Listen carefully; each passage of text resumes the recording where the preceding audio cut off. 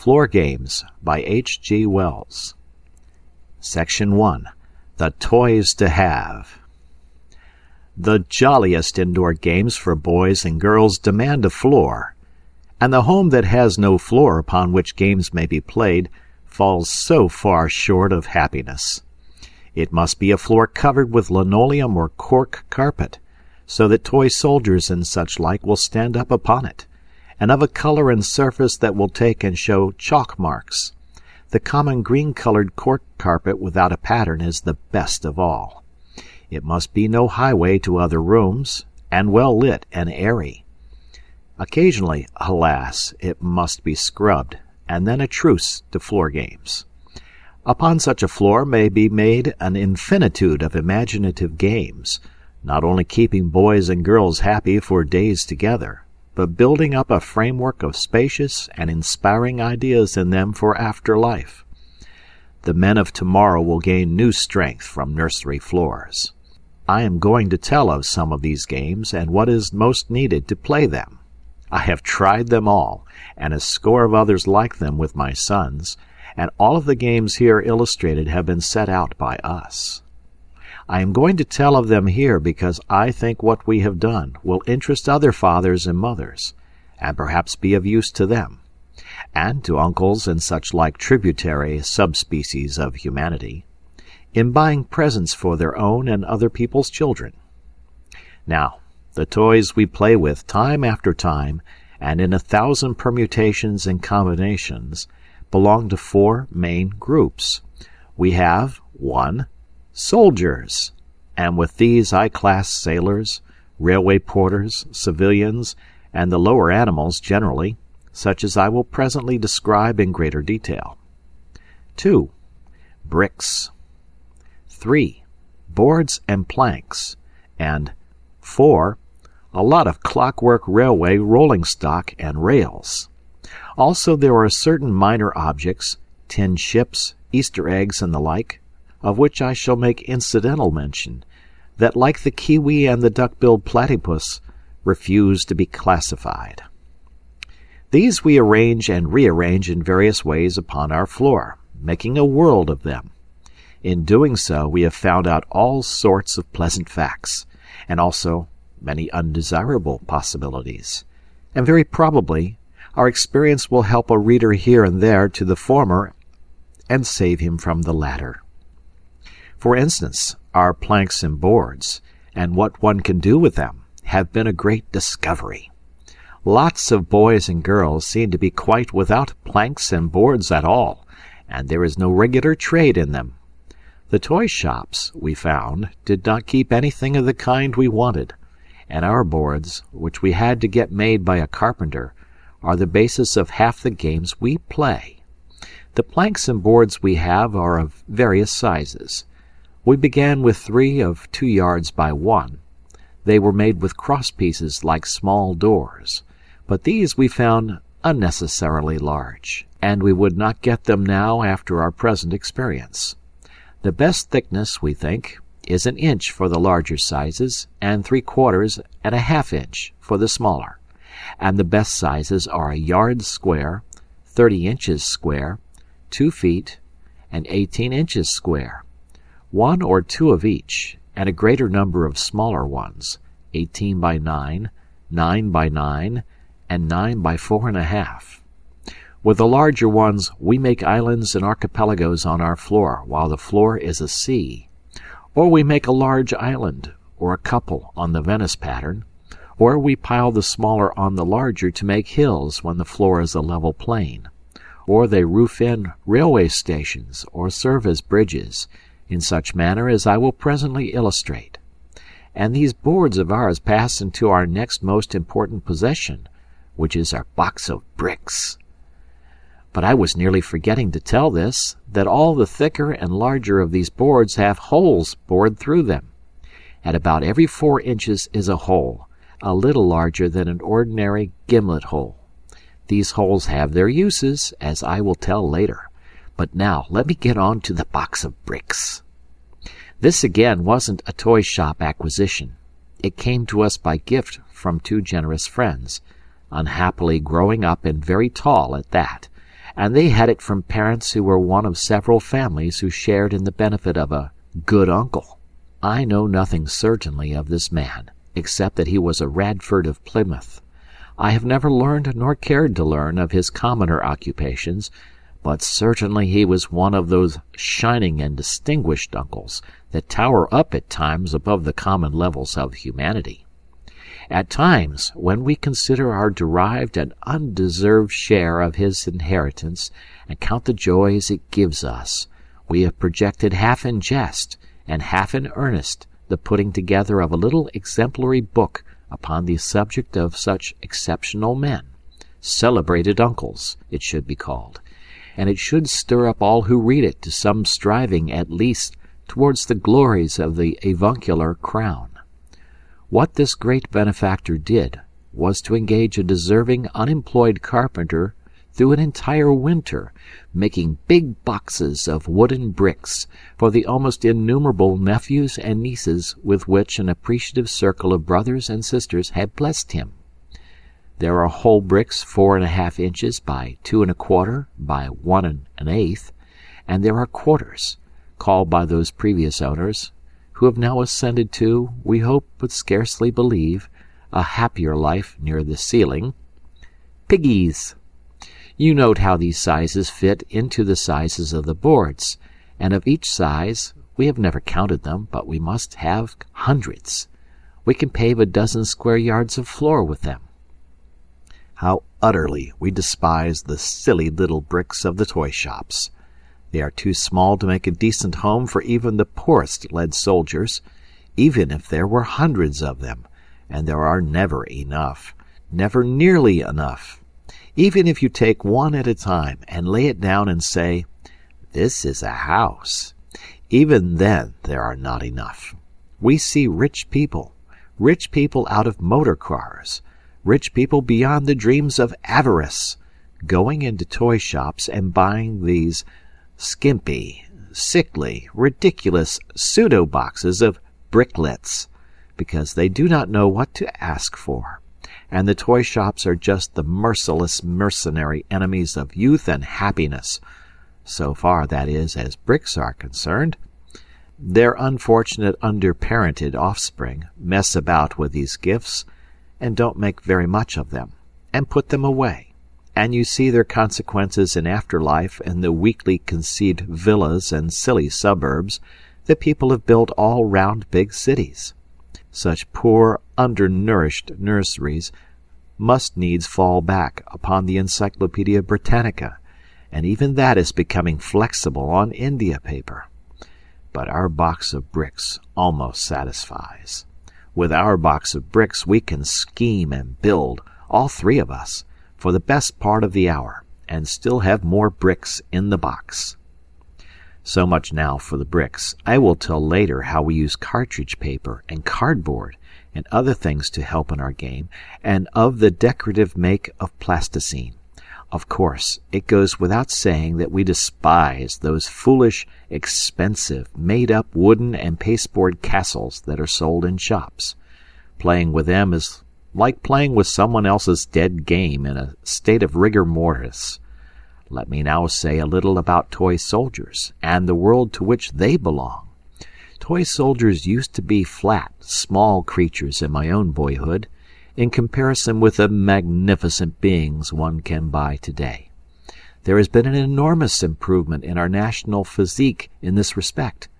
Now they stand nearly 2 inches high, and look you broadly in the face. And they have the movable arms and alert intelligence of scientifically exercised men. You get 5 of them mounted or 9 afoot in a box for a small price. We 3 like those of British manufacture best.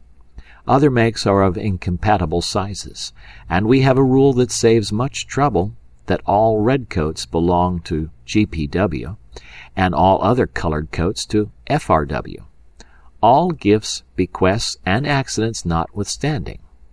Also we have sailors, but since there are no red-coated sailors, blue counts as red. Then we have beefeaters. Footnote: the waters in the Tower of London are called beefeaters. The origin of the term is obscure. Indians, Zulus, for whom there are special rules. We find we can buy lead dogs, cats, lions, tigers, horses, camels, cattle, and elephants of a reasonably corresponding size, and we have also several boxes of railway porters, and some soldiers we bought in Hesse-Darmstadt that we pass off on an unsuspecting homeworld as policemen. But we want civilians very badly. We found a box of Germans from an exaggerated curse of militarism, and even the grocer wears epaulets. This might please Lord Roberts and Mr. Leo Maxey, but it certainly does not please us. I wish indeed that we could buy boxes of tradesmen, a blue butcher, a white baker with a loaf of standard bread, a merchant or so, boxes of servants, boxes of street traffic, smart sets, and so forth. We could do with a judge and lawyers, or a box of vestrymen. It is true that we can buy Salvation Army lasses and football players, but we are cold to both of these. We have, of course, Boy Scouts. With such boxes of civilians, we could have much more fun than with the running, marching, swashbuckling soldiery that pervades us. They drive us to reviews, and it is only emperors, kings, and very silly small boys who can take an undying interest in uniforms and reviews. And lastly, of our railways, let me merely remark here that we have always insisted upon one uniform gauge, and everything we buy fits into and develops our existing railway system. Nothing is more indicative of the rambling sort of parent and a coterie of witless, worthless uncles than a heap of railway toys of different gauges and natures in the children's playroom.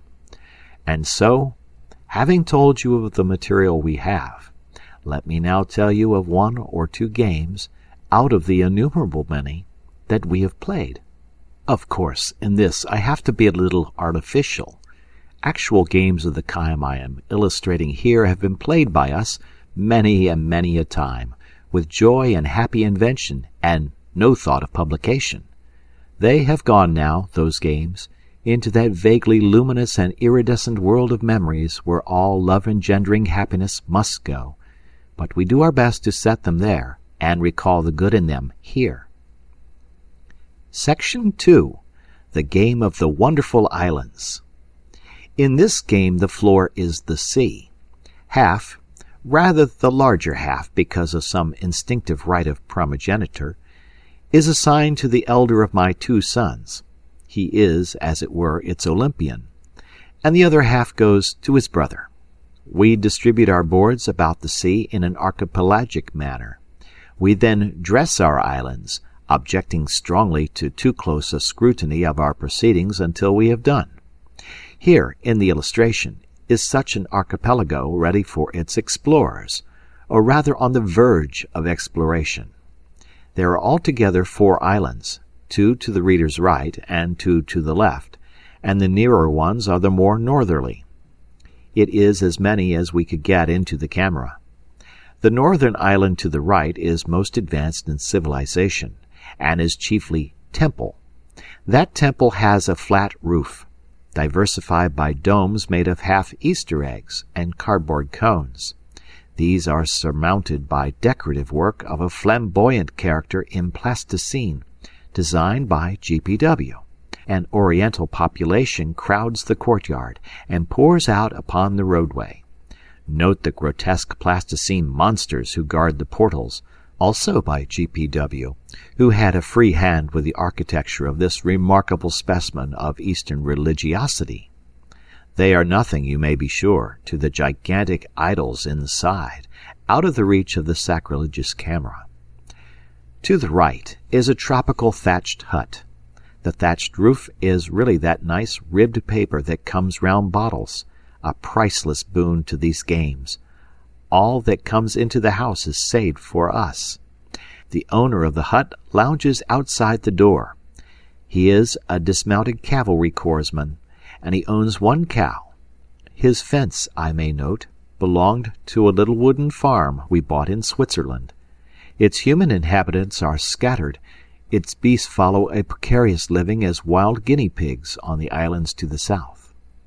Your attention is particularly directed to the trees about and behind the temple, which thicken to a forest on the further island to the right.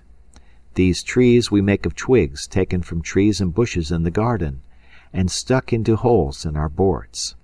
Formerly we lived in a house with a little wood close by, and our forests were wonderful. Now we are restricted to our garden, and we could get nothing for this set out but jasmine and pear. Both have wilted a little, and are not nearly such spirited trees as you can make out of fir trees, for instance. It is for these woods chiefly that we have our planks perforated with little holes. No tin trees can ever be so plausible and various and jolly as these. With a good garden to draw upon, one can make terrific sombre woods, and then lie down and look through them at lonely horsemen or wandering beasts. That further island on the right is a less settled country than the island of the temple. Camels, you note, run wild there.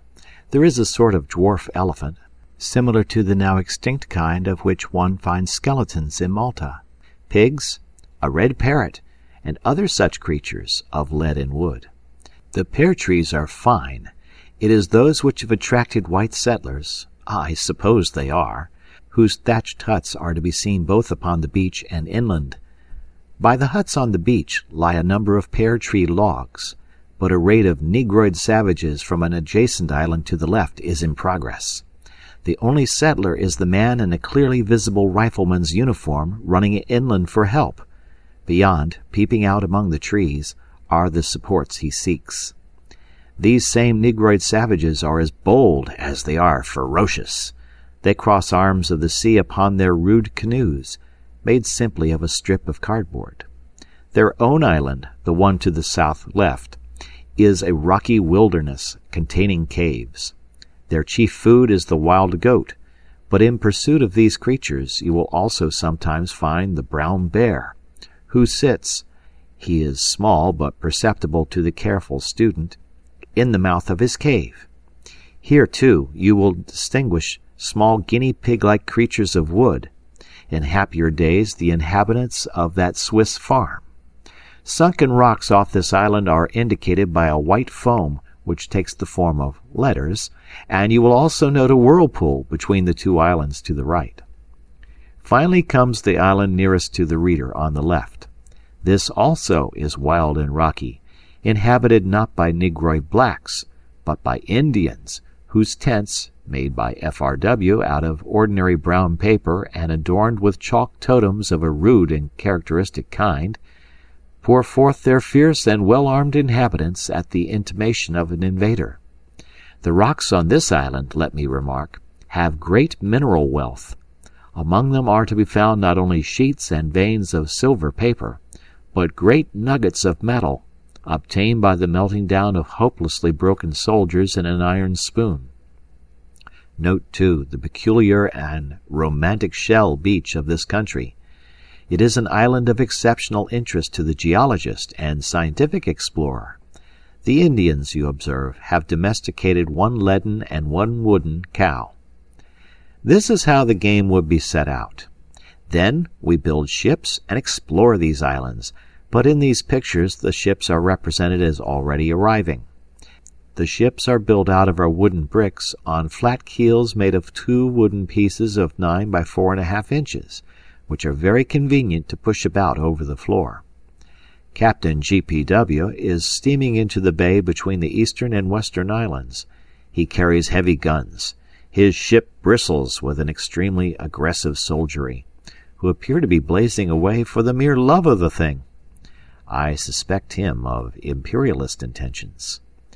Captain FRW is apparently at anchor between his northern and southern islands. His ship is of a slightly more Pacific type. I note on his deck a lady and a gentleman of German origin, with a bag, 2 of our all too rare civilians. No doubt the bag contains samples and a small conversation dictionary in the negroid dialects. I think FRW may turn out to be a liberal. Perhaps he will sail on and rescue the raided huts. Perhaps he will land and build a jetty, and begin mining among the rocks to fill his hold with silver. Perhaps the natives will kill and eat the gentleman with the bag. All that is for Captain F.R.W. to decide. You see how the game goes on. We land and alter things, and build and rearrange, and hoist paper flags on pins, and subjugate populations, and confer all the blessings of civilization upon these lands. We keep them going for days, and at last, as we begin to tire of them, comes the scrubbing brush, and we must burn our trees, and dismantle our islands, and put our soldiers in the little nests of drawers, and stand the island boards up against the wall, and put everything away. Then perhaps, after a few days, we begin upon some other such game, just as we feel disposed. But it is never quite the same game, never. Another time it may be wildernesses, for example, and the boards are hills, and never a drop of water is to be found, except for the lakes and rivers we may mark out in chalk. But after one example, others are easy, and next I will tell you of our way of making towns. Section 3. Of the building of cities.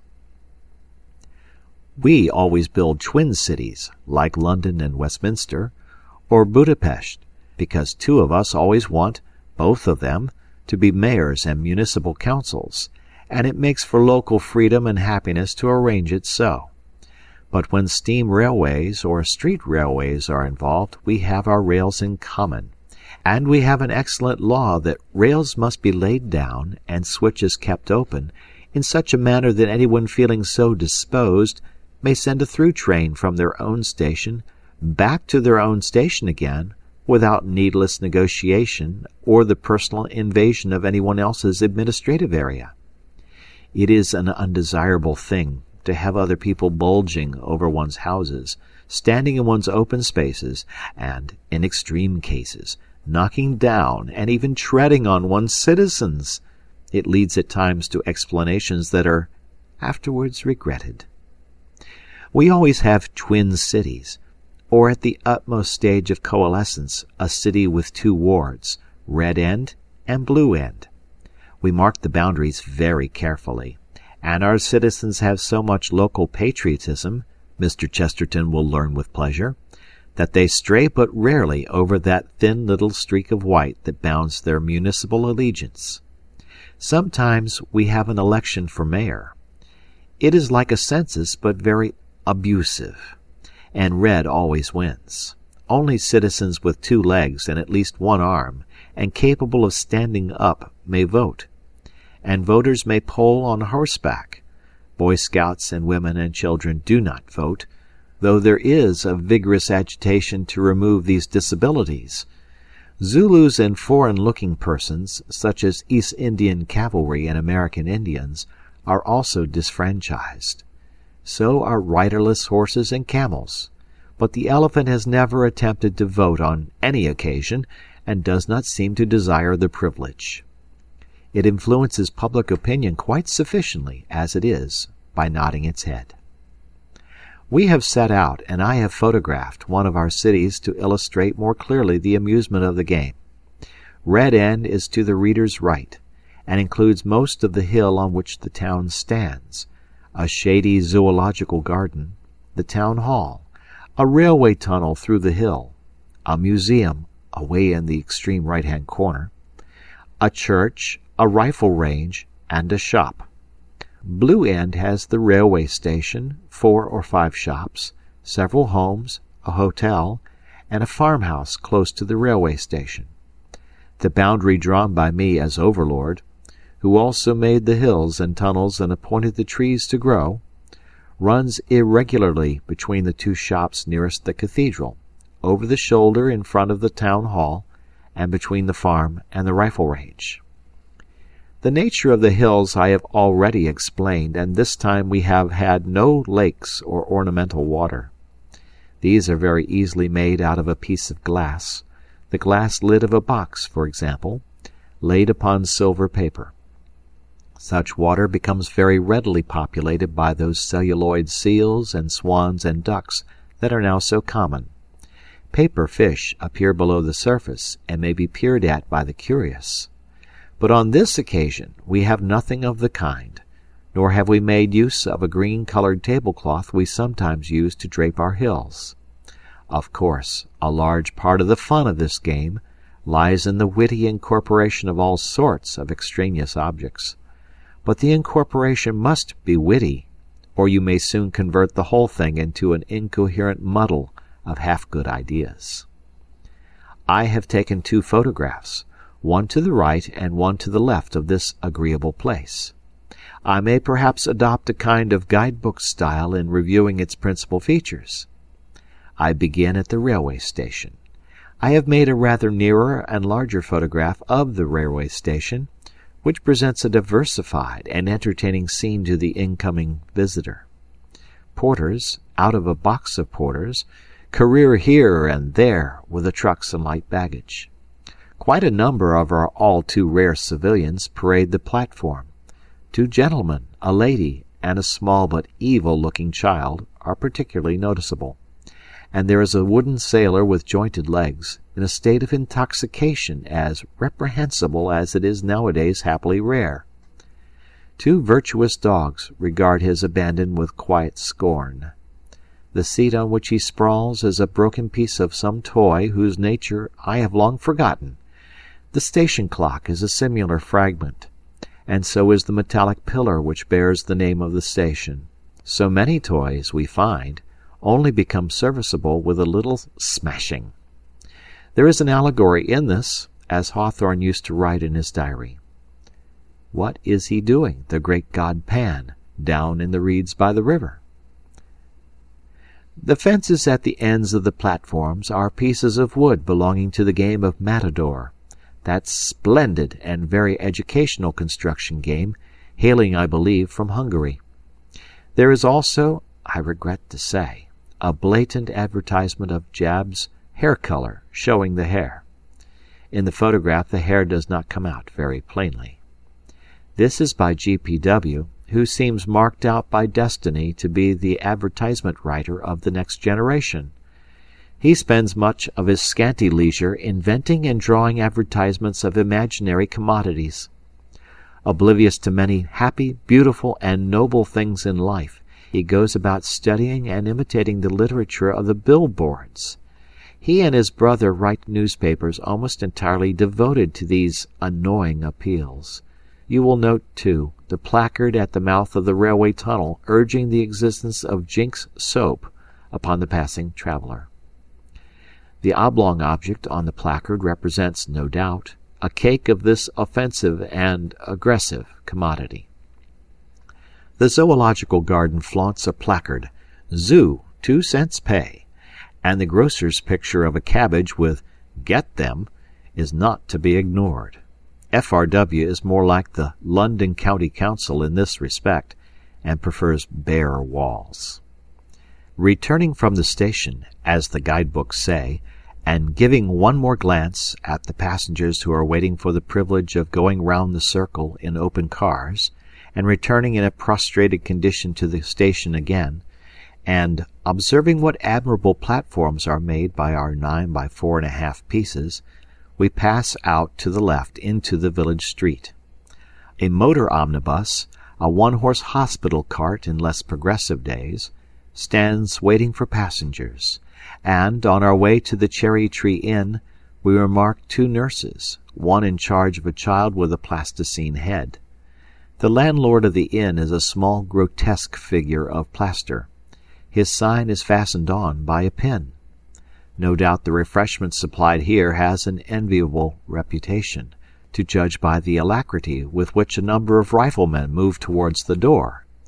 The inn, by the way, like the station and some private houses, is roofed with stiff paper. These stiff paper roofs are one of our greatest inventions. After the game is over, we put these roofs inside one another and stick them into the bookshelves. The roof one folds and puts away will live to roof another day.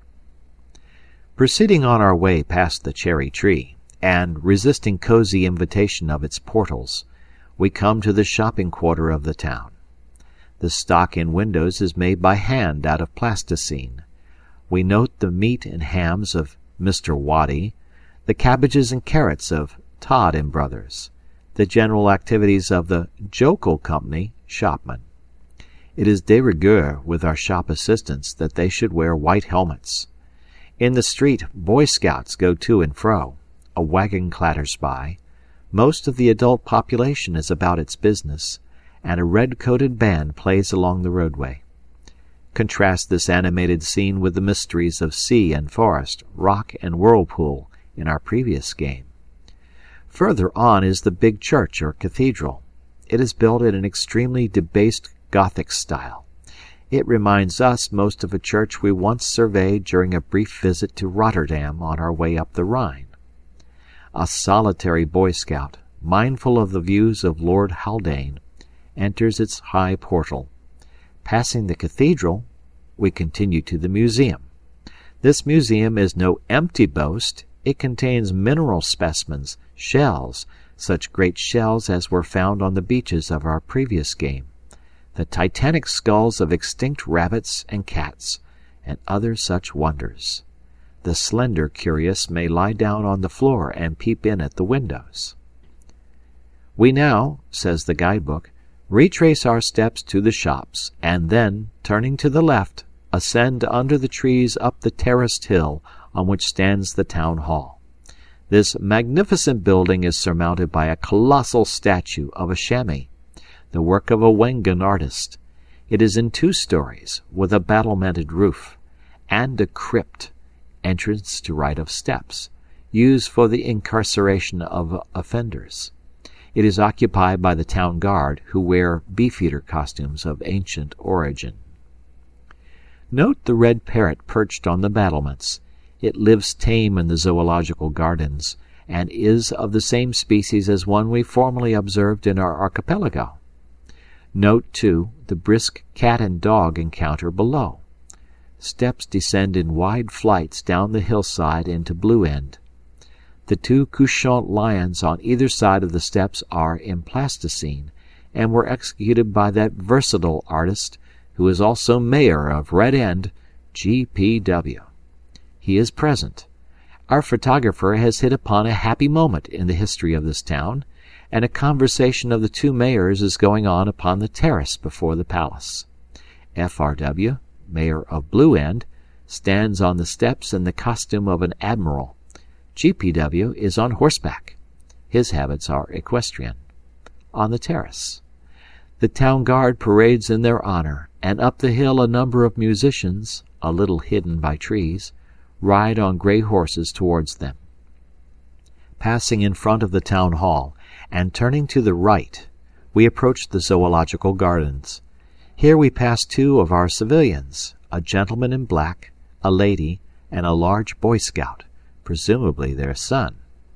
We enter the gardens, which are protected by a bearded janitor, and remark at once a band of 3 performing dogs, who are, as the guidebook would say, discoursing sweet music.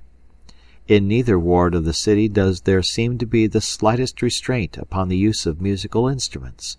It is no place for neurotic people. The gardens contain the inevitable elephants, camels, which we breed and which are therefore in considerable numbers, a sitting bear, brought from last game's caves, goats from the same region, tamed and now running loose in the gardens, dwarf elephants, wooden nondescripts, and other rare creatures. The keepers wear a uniform not unlike that of railway guards and porters. We wander through the gardens, return, descend the hill by the school of musketry, where soldiers are to be seen shooting at the butts, pass through the paddock of the old farm, and so return to the railway station, extremely gratified by all we have seen, and almost equally divided in our minds between the merits and attractiveness of either ward. A clockwork train comes clattering into the station. We take our places. Somebody hoots or whistles for the engine, which can't. The signal is knocked over in the excitement of the moment. The train starts, and we wave a long, regretful farewell to the salubrious cheerfulness of Chamois City. You see now how we set out, and the spirit in which we set out our towns. It demands but the slightest exercise of the imagination to devise 100 editions and variations of the scheme. You can make picture galleries, great fun for small boys who can draw. You can make factories. You can plan out flower gardens, which appeals very strongly to intelligent little girls. Your town hall may become a fortified castle, or you may put the whole town on boards and make a Venice of it, with ships and boats upon its canals, and bridges across them. We used to have some very serviceable ships of cardboard with flat bottoms, and then we used to have a harbor, and the ships used to sail away to distant rooms and even into the garden, and return with the most remarkable cargoes, loads of nasturtium stem logs, for example. We had sacks then, made of glove fingers, and several toy cranes. I suppose we could find most of these again if we hunted for them. Once, with this game fresh in our minds, we went to see the docks, which struck us as just our old harbor game magnified. "I say, Daddy," said one of us in a quiet corner, wistfully, as one who speaks knowingly against the probabilities of the case, and yet with a faint, thin hope, "couldn't we play just for a little with these sacks, until somebody comes?" Of course, the setting out of the city is half the game. Then you devise incidents. As I wanted to photograph the particular set-out, for the purpose of illustrating this account, I took a larger share in the arrangement than I usually do. It was necessary to get everything into the picture, to ensure a light background that would throw up some of the trees, prevent too much overlapping, and things like that. When the photographing was over, matters became more normal. I left the schoolroom, and when I returned I found that the group of riflemen which had been converging on the public house had been sharply recalled to duty, and were trotting in a disciplined, cheerless way towards the railway station. The elephant had escaped from the zoo into the Blue Ward, and was being marched along by a military patrol. The originally scattered Boy Scouts were being paraded. GPW had demolished the shop of the Jokill Company, and was building a Red End station near the bend. The stock of the Jokill Company had passed into the hands of the adjacent storekeepers. Then the town hall ceremonies came to an end and the guard marched off. Then GPW demolished the rifle range and ran a small branch of the urban railway uphill to the town hall door, and on into the zoological gardens. This was only the beginning of a period of enterprise in transit, a small railway boom. A number of halts of simple construction sprang up.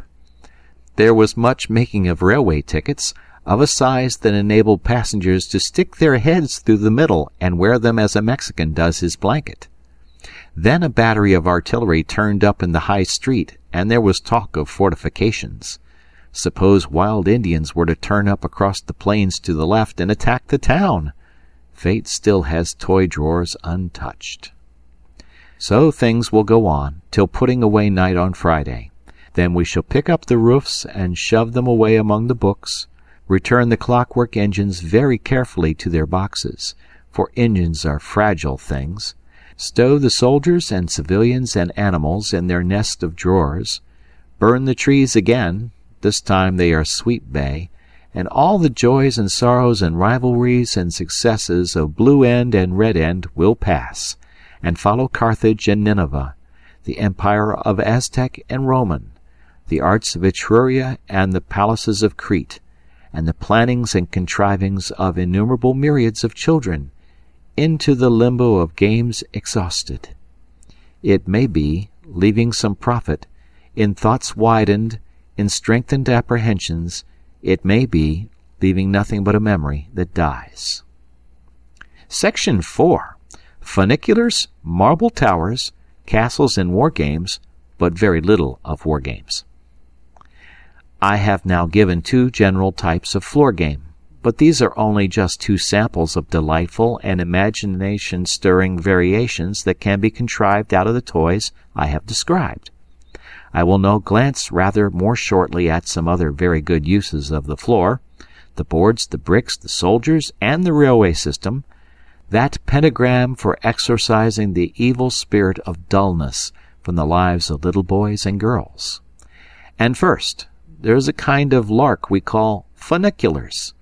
There are times when islands cease somehow to dazzle, and towns and cities are too orderly and uneventful and cramped for us, and we want something to whiz. Then we say, let us make a funicular. Let us make a funicular more than we have ever done.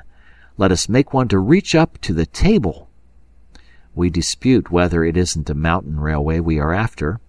The bare name is refreshing. It takes us back to that unforgettable time when we all went to Wengen, winding in and out and up the mountainside, from slush to such snow and sunlight as we had never seen before. And we make a mountain railway. So far we have never got it up to the table, but some day we will. Then we will have a station there on the flat, and another station on the floor, with shunts and sidings to each. The peculiar joy of the mountain railway is that, if it is properly made, a loaded car, not a toy engine, it is too rough a game for delicate, respectable engines, will career from top to bottom of the system, and go this way and that as your cunningly arranged switches determine. And afterwards, and this is a wonderful and distinctive discovery, you can send it back by electric. What is electric, you may well ask? Electrics were invented almost by accident, by one of us, to whom also the name is due. It came out of an accident to a toy engine that seemed done for, and that was yet full of life. You know perhaps what a toy engine is like. It has the general appearance of a railway engine, funnels, buffers, cab, and so forth. All these are very elegant things, no doubt, but they do not make for lightness, they do not facilitate hill climbing. Now, sometimes an engine gets its clockwork out of order, and then it is over and done for. But sometimes it is merely the outer semblance that is injured, the funnel bent, the body twisted. You remove the things, and, behold, you have bare clockwork on wheels, an apparatus of almost malignant energy, soul without body, a kind of metallic rage. This it was that our junior member instantly knew for electric, and loved from the moment of its stripping. I have, by the way, known a very serviceable little road electric made out of a clockwork mouse. Well, when we have got chairs and boxes and bricks, and graded our lines skilfully and well, easing the descent, and being very careful of the joining at the bends for fear that the descending trucks and cars will jump the rails, we send down first an empty truck, then trucks loaded with bricks and lead soldiers, and then the electric, and then afterwards the sturdy electric shoves up the trucks again to the top, with a kind of savagery of purpose and a whiz that is extremely gratifying to us. We make switches in these lines. We make them have level crossings, at which collisions are always being just averted. The lines go over and under each other, and in and out of tunnels. The marble tower, again, is a great building, on which we devise devious slanting ways down which marbles run. I do not know why it is amusing to make a marble run down a long, intricate path, and dollop down steps, and come almost but not quite to a stop, and rush out of dark places and across little bridges of card. It is, and we often do it. Castles are done with bricks and cardboard turrets, and a portcullis of card, and drawbridge and moats. They are a mere special sort of city building, done because we have a box of men in armor. We could reconstruct all sorts of historical periods if the toy soldier makers would provide us with people. But at present, as I have already complained, they make scarcely anything but contemporary fighting men. And of the war game I must either write volumes or nothing. For the present, let it be nothing. Some day, perhaps, I will write a great book about the war game, and tell of battles and campaigns and strategy and tactics. But this time I set out merely to tell of the ordinary joys of playing with the floor, and to gird improvingly and usefully at toy makers. So much, I think, I have done. If one parent or one uncle buys the wiser for me, I shall not altogether have lived in vain. End of book.